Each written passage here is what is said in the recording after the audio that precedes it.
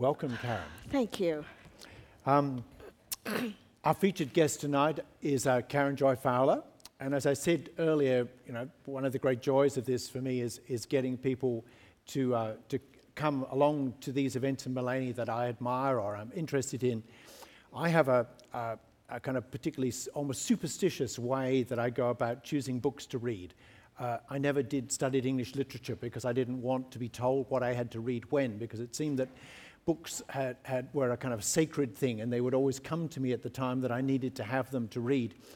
And that might happen I might just go to a bookstore and a cover might sort of speak to me or something, so you've got to read me at the moment. Or else, a more common way would be that I would hear about a book once or twice or three times or something like that, and it would be a kind of a tipping point where a book's name or an author's name would get heard enough that I would have to go and see what was going on. And I'd heard about this book, We're All Completely Beside Ourselves, or 2 or 3 times or something like that. And then Alan and Unwin suggested to me that Karen was coming to the Brisbane Writers' Festival and that we might be able to have her. And at that time, I didn't know that We're All Completely Beside Ourselves had won the Faulkner Award in the US, which is like there's the Pulitzer and the Faulkner. They're the 2 prizes that count, right? So it had won one of those, and it had just been longlisted for the Man Booker Prize. I hadn't read any of her books at all, but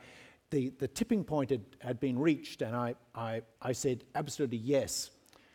And my intuition, in this case, paid off enormously, because it's not just this book, which we're going to be talking about a lot, We're All Completely Beside Ourselves, but there's the Jane Austen Book Club, there's the Wit's End, there's her breakout novel, Sarah Canary, there's the collection of short stories, which we'll also be talking to, called What I Didn't See. And the thing about these books is that every one of them has delivered extraordinary joys to me, and I hope that they will to you after hearing Karen Joy Fowler speak. So please put your hands together to welcome Karen to Mullaney. Thank you. Very kind. I'd like to just begin by asking you where this novel came from.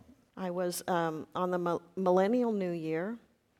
I had taken my daughter back to the town that I grew up in, which she had never seen, and which is at quite some distance from where she grew up, which is Bloomington, Indiana, the town that I grew up in. My father worked at the university there. He was an animal behaviorist. He ran rats through mazes.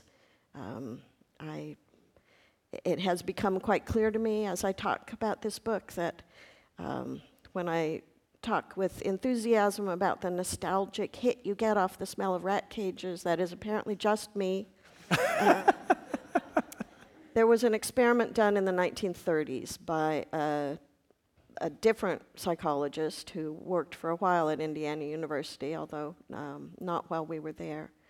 And I was talking to my daughter. Was this Kellogg? Kellogg, Yeah. Winthrop Kellogg, yes. Nothing to do with the cornflakes? Nothing to do with the cornflakes, as far as I know. And I was talking to my daughter about that experiment, and she said, wow, that should be your next book. And I do not have great ideas myself, but I know them when I hear them.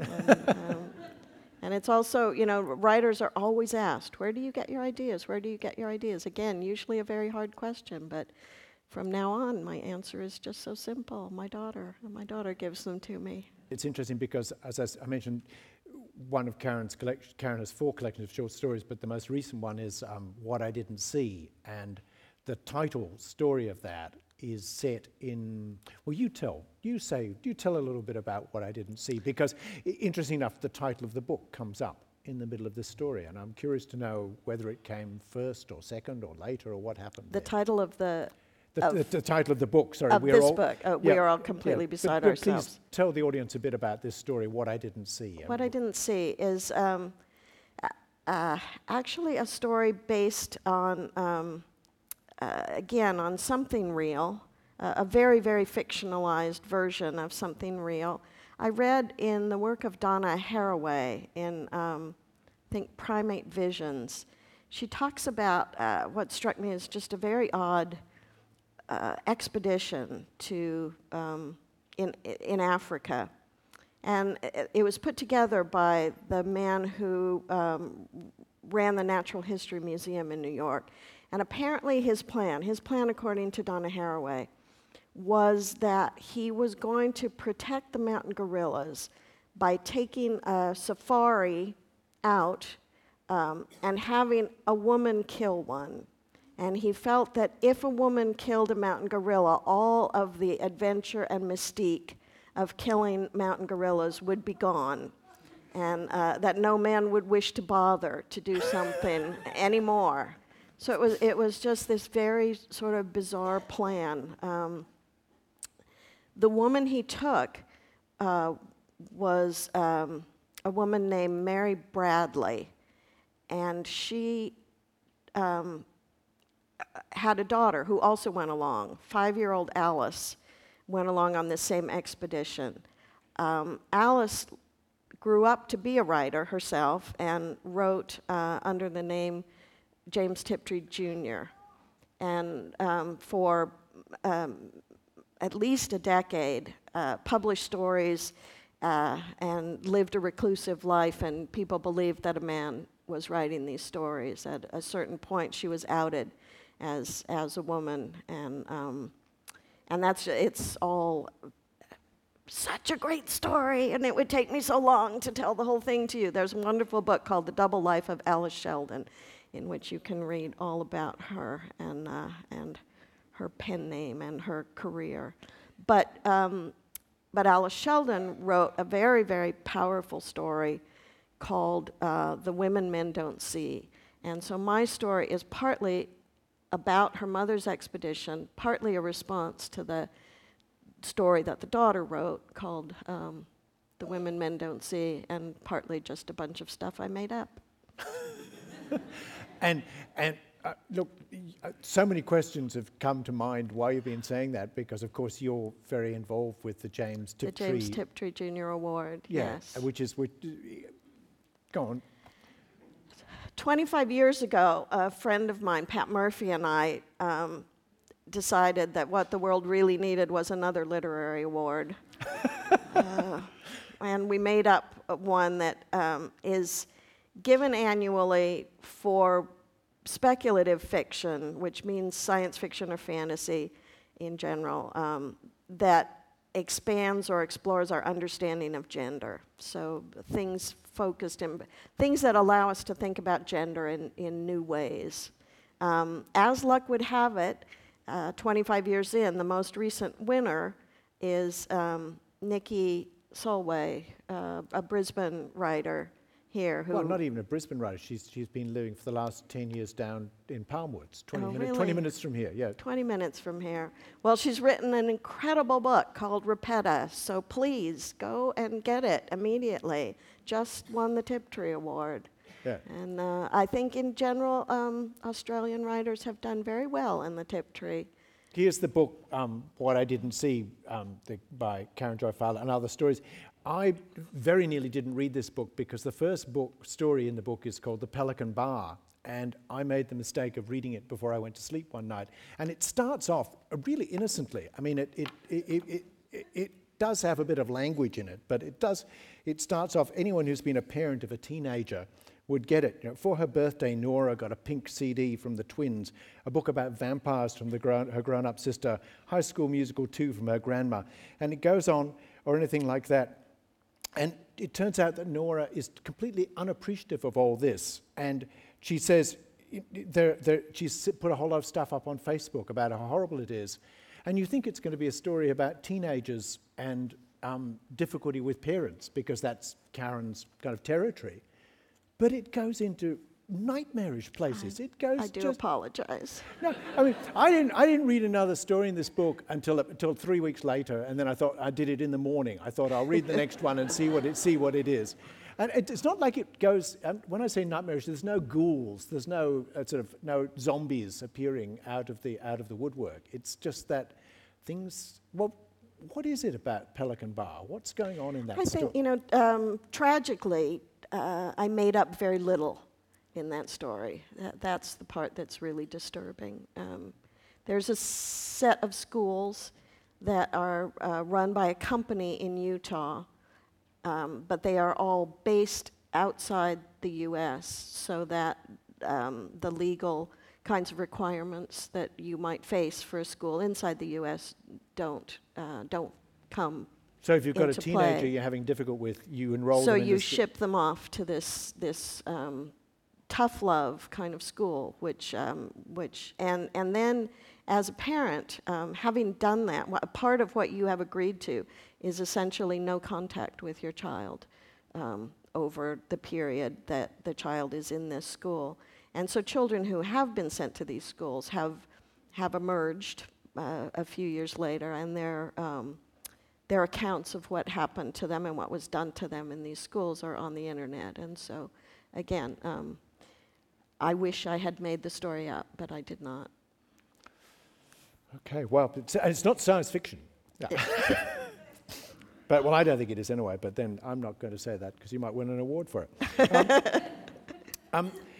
Look, I think one of the reasons that your books are so successful, and I mean successful as literary works, although maybe that buys into the financial aspect of it too, but is that... Sadly not really. Oh, but surely this one must be doing very well. It's a beautiful thing. Anyway, we'll get on to that. One of the things about him is that you're so acutely aware of status. You put a child, a young girl in a family, and her sister is a chimpanzee, and the issue is not anything about her being a chimpanzee, it's whether the chimpanzee is getting loved more than her, really. It's about that rivalry, that positioning oneself in a family is what you're sort of so much interested in. Is that fair to say? I think that's certainly one aspect of it. I feel, again, we talked earlier about the Kellogg experiment, but that the book is based on, but we didn't really say what it was, did we? So No, I probably should. Maybe we should. It's time to do that. Yes, it is. The experiment, which took place in the 1930s, involved the psychologist Winthrop Kellogg, who brought into the house an infant chimpanzee at the same time that he and his wife had just had their infant son, Donald, and tried to raise the two of them in as similar a way as possible in order to sort of compare and contrast the developing abilities of the two infants. So,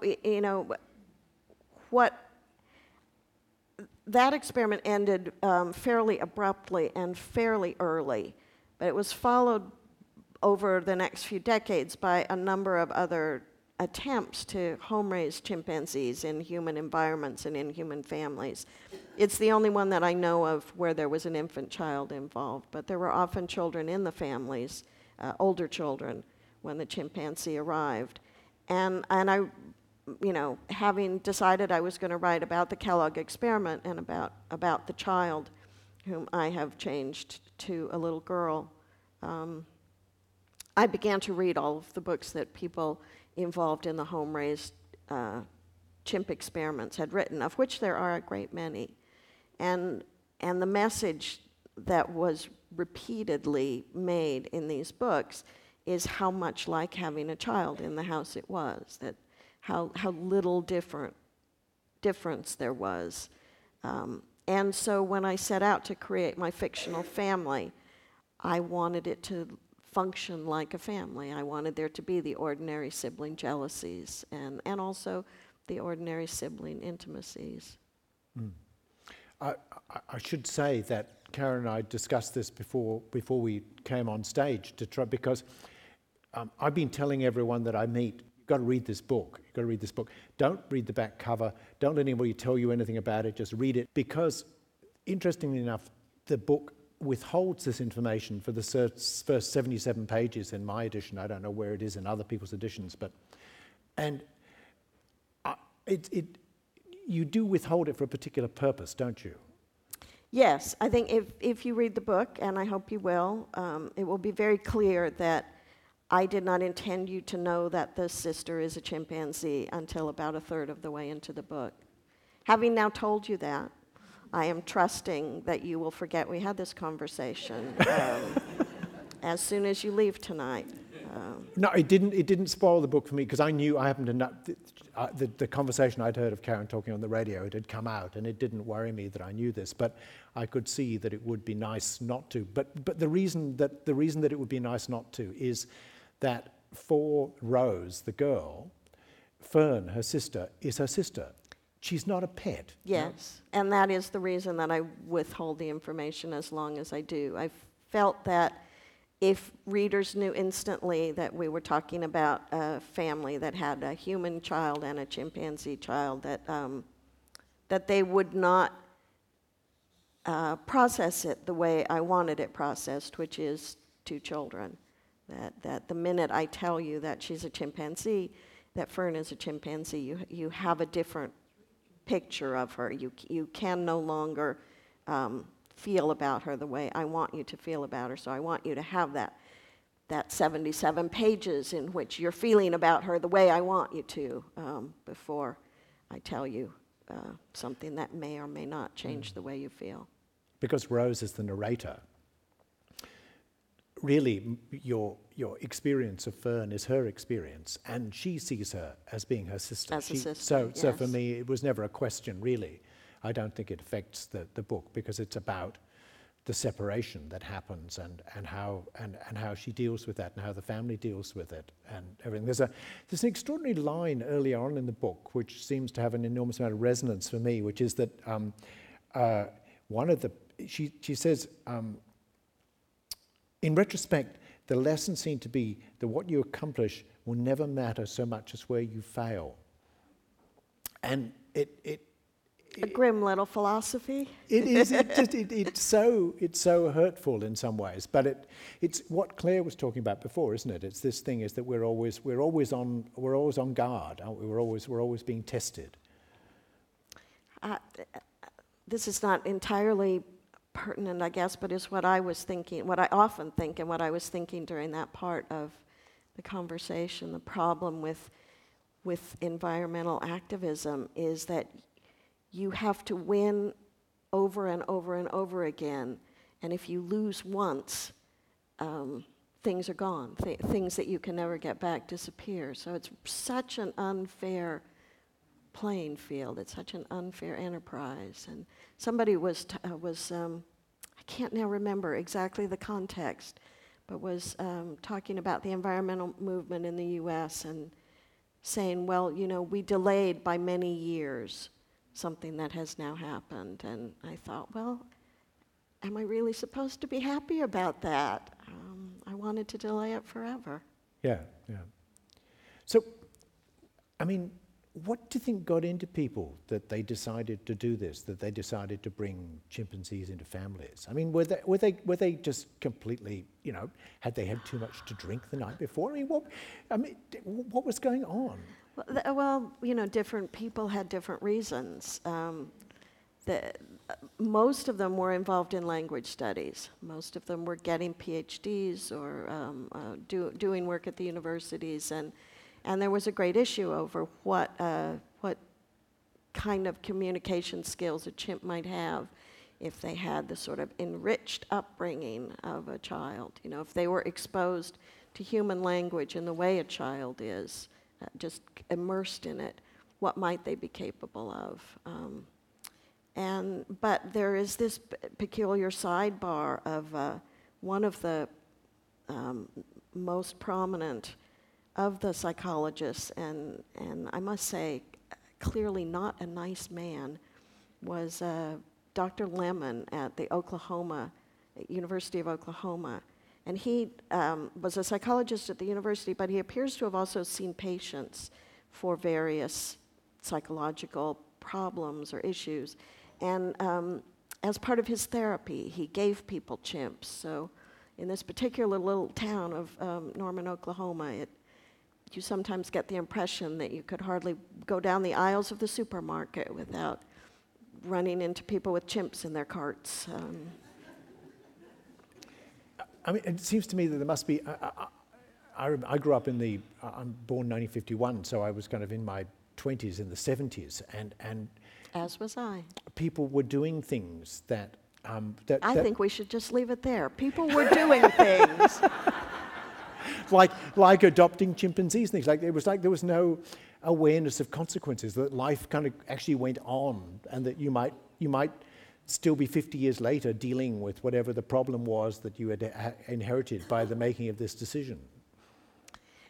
There's also more so now than then, but quite a crisis over the bushmeat trade, and so you do have all of these orphaned chimpanzees in Africa, and no good place to put them, no good thing to do with them. In the book, that's Fern's background, that she is orphaned, and there's kind of no other place for her to go. So in some ways, it's a kind of rescue mission. Well, it's intended to be a rescue mission. Okay, yeah. In the 1970s, which is when the experiment in my book takes place, I truly do believe that people did not understand how dangerous chimps would grow to be, that they did not understand that the chimp would at some point have to leave the family, and that no good solution to that problem would be available. Yeah. I do think that they thought they were making a lifelong commitment, and that the chimp would just live with them as long as the chimp lived as a member of the family. In no case did that turn out to be possible. Okay. One of the interesting things about the way that you tell this story, though, is that Rose, the narrator, is kind of quite chatty with the reader. It's almost like she's sitting beside the reader the whole time, giving There's a little kind of direct address. I'm a very bossy writer, so yes, I like to tell readers, this is the part you should pay attention to. Well, you do now that. Your mind can wander a little bit. This is not so important. And I don't know how you get away with that. I don't know how I get away with it either. Because, I mean, other people try it and it comes across as being affected or away. But it's also, there's a terrible danger when the author kind of steps in like that, because there is a kind of contract between the reader and the author where there's a kind of suspension of disbelief. But if the author comes in and starts talking to you, that suspension of disbelief is interfered with. And yet you seem to manage this. I just truly have never really cared about the contract with the reader. I don't recall signing it. Could I talk you into reading a passage from this book? I think it would be really nice to hear. Those who know me now will be surprised to learn I was a great talker as a child. We have a home movie taken when I was 2 years old, the old-fashioned kind with no soundtrack, and by now the colors have bled out, a white sky, my red sneakers, a ghostly pink, but you can still see how much I used to talk. I'm doing a bit of landscaping, picking up one stone at a time from our gravel driveway, carrying it to a large tin wash tub, dropping it in, and going back for the next. I'm working hard, but showily. I widen my eyes like a silent film star.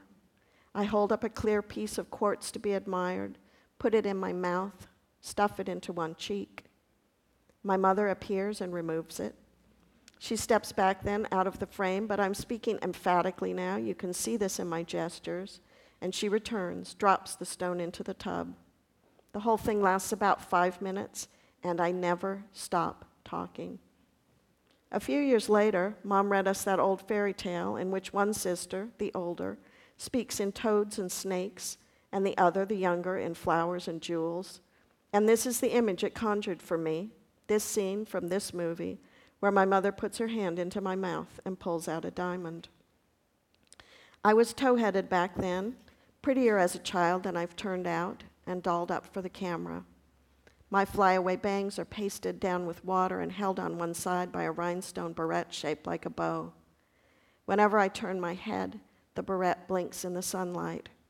My little hand sweeps over my tub of rocks. All this I could be saying, all this will be yours someday. Or something else entirely. The point of the movie isn't the words themselves. What my parents valued was their extravagant abundance, their inexhaustible flow. Still, there were occasions on which I had to be stopped. When you think of two things to say, pick your favorite and only say that, my mother suggested once, as a tip to polite social behavior. And the rule was later modified to 1 in 3. My father would come to my bedroom door each night to wish me happy dreams, and I would speak without taking a breath, trying desperately to keep him in my room with only my voice. I would see his hand on the doorknob, the door beginning to swing shut. "I have something to say," I'd tell him, and the door would stop midway. "Start in the middle then," he'd answer, a shadow with the hall light behind him and tired in the evenings the way grown-ups are. The light would reflect in my bedroom window like a star you could wish on. "Skip the beginning, start in the middle." Thank you. Which is where you do start with the book, isn't it? Yes. And then it kind of goes forward and back from there. And I mean, I think that if people want to know what your opinion about animal testing is, they should probably read the novel, because kind of it's all in there. But I would still like to ask you, if I may, to talk about that. Is that possible? To talk about those Absolutely. I care very deeply about the way that we treat our fellow creatures, and it's not just animal testing; it's the food industry and all of the ways in which we are careless with the creatures that we share the earth with. As part of researching the book, I got caught up in many things that are not really part of the book so much, but beginning with chimpanzees and moving outward in ever-widening circles, I started looking at what the current research suggested on animal cognition in general. And it is astonishing. It's an astonishing field. It's moving very, very quickly, and the things that we are discovering are startling and wonderful. If one thing seems absolutely clear now, it's that we have underestimated the capabilities and the emotional complexity of our fellow creatures at every possible turn. Except with dogs, of course, Well, we've gotten more sentimental about our dogs, I guess, and more attached to them. When I grew up, it was not uncommon for a dog, a family dog, to simply be tied in the yard for hours and days at a time. In the acknowledgements at the end of We're All Completely Beside Ourselves, you mention having written yourself into a corner. I just was very curious about this corner that you'd written yourself into, and where, because I could see there was a lot of corners one could write oneself into in a book like that. I was just interested to know what it was and how you got out of it. The Kellogg experiment that the book is based on ended at about 19 months. In my book, the experiment goes on for about 5 years. I wanted my protagonist to have some memories of the experiment, to have some memories of her sister. And it seemed to me that 5 years was the outer limit at which I could begin to imagine that happening. But I also knew that I would need some information about the parts of the experiment that took place in the period that she wouldn't remember, when she was considerably younger. So I knew I was going to need a way to bring that information into the book. And I figured that that would come from her mother. And the mechanism I chose to convey this was to decide that her mother had kept journals. I was picturing them as sort of scientific field notes that she would have kept during the early years of this experiment, and that these journals would still exist. So there I am. I've solved this one problem by imagining that there will be these journals, but I have created for myself another problem in that I don't know and cannot make myself imagine what these journals would actually look like, what these field notes. I'm not a scientist myself. It seems to require a sort of level of detail and an attention to certain issues that I might not have the information for. So what I did was have her mother give her the journals, but then have the journals immediately lost. And every time I think to myself, well, I'm going to have to write those journals at some point, I think of another way to send them far, far away. So, we're now deep into the book. They were in a suitcase. The suitcase has been lost. The airlines can't find the suitcase. A different suitcase comes to the house instead. Much plot flows from my inability to write the actual notebooks. And so I was talking to some friends about this problem and asking if they had any models of anything I could look at that might help me envision what these books would be. And they said, you're thinking about it all wrong. They don't have to be field notes. They can be baby books. They can be baby books for the two girls. And I thought, oh, I've done baby books. I can do that. Okay, And as luck would have it, in the very next chapter, the notebooks were found.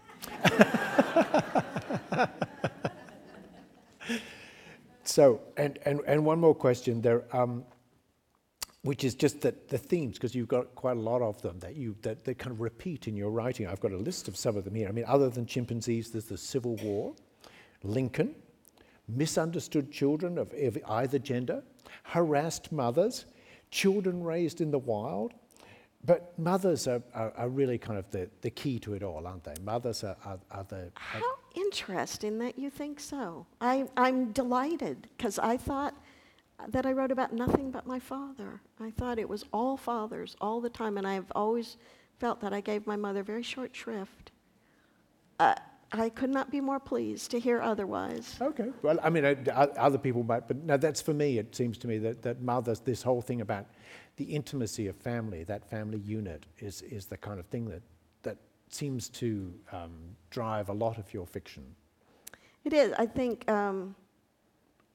that I can't I'm trying to remember what my state of mind writing the Jane Austen book club was, but I think already when I was writing the Jane Austen book club, I had lost interest in couples and romances, and that my obsession had become siblings, and that I am and that I seem to be stuck there right now. Siblings are so unique in our lives because they have known us for so long, and because I think that you can argue that they see us a lot more clearly than our parents see us.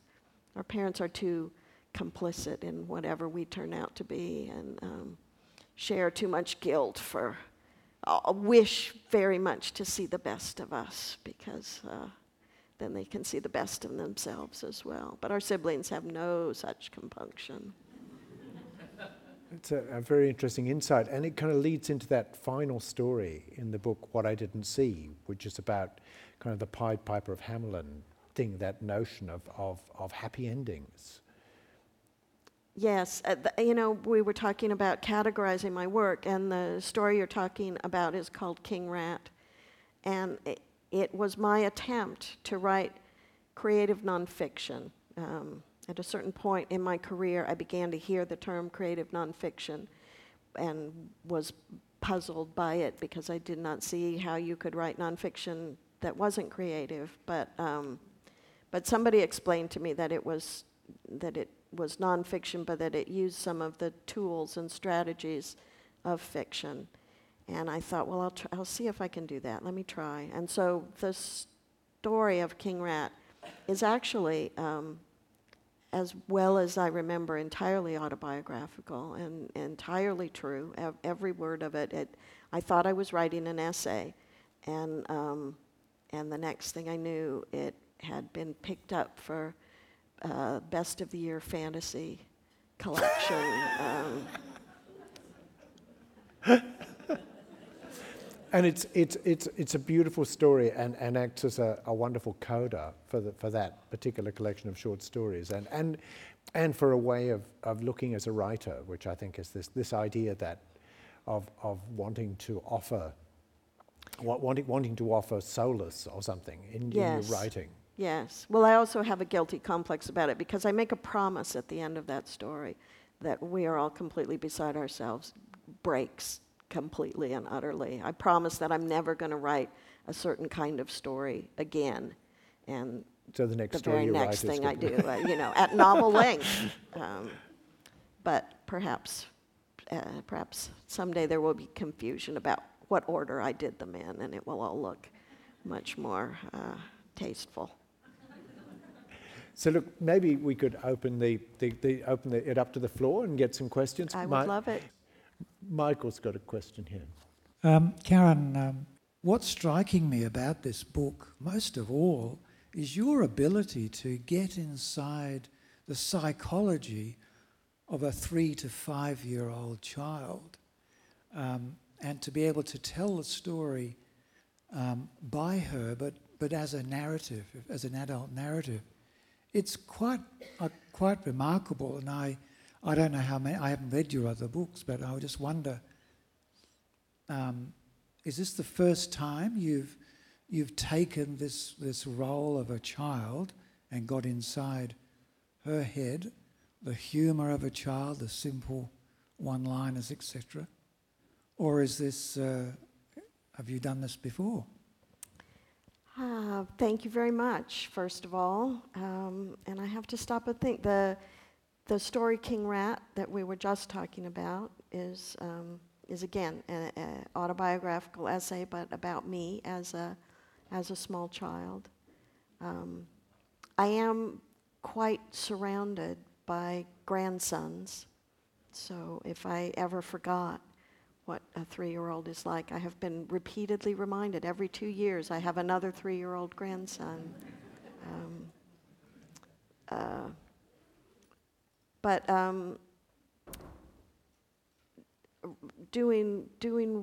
Telling Rosemary's story, and even more specifically trying to think like Rosemary and create Rosemary's voice was really, for me, one of the great joys of writing the book, and kept me going when I might otherwise have despaired. But I liked her quite a lot, and I'm glad that you liked the father.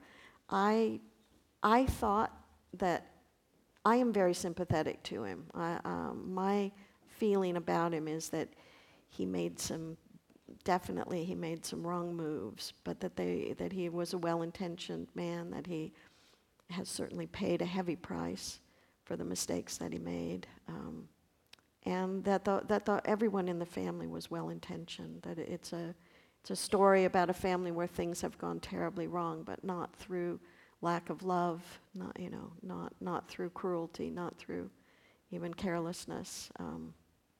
And yet, I have read multiple reviews and talked to multiple readers who just thought that the father was villainous, horrific, and I can't argue with, readers have the data and are as competent as I am at deciding what's happening in a book.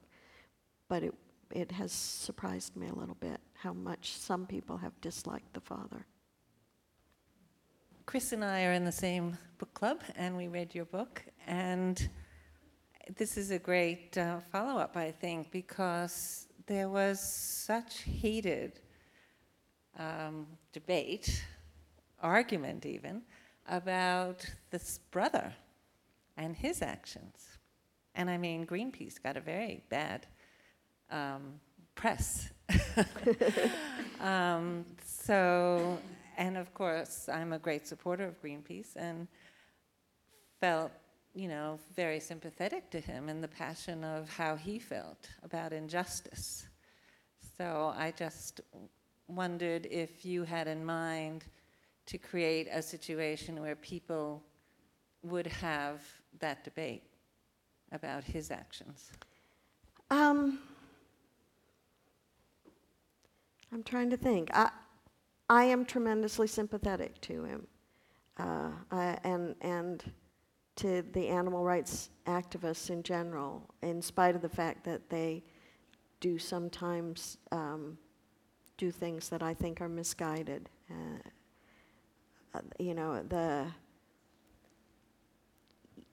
In a situation where you feel passionately and you see cruelty and you see things going on that scale,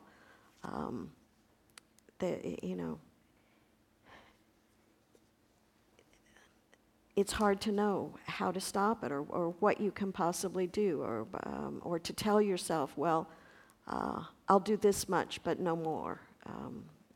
I think, and I'm not just talking about animal rights, anti-war, all of the causes that matter to me. If they, the stakes seem so high that almost any action seems justifiable, and yet,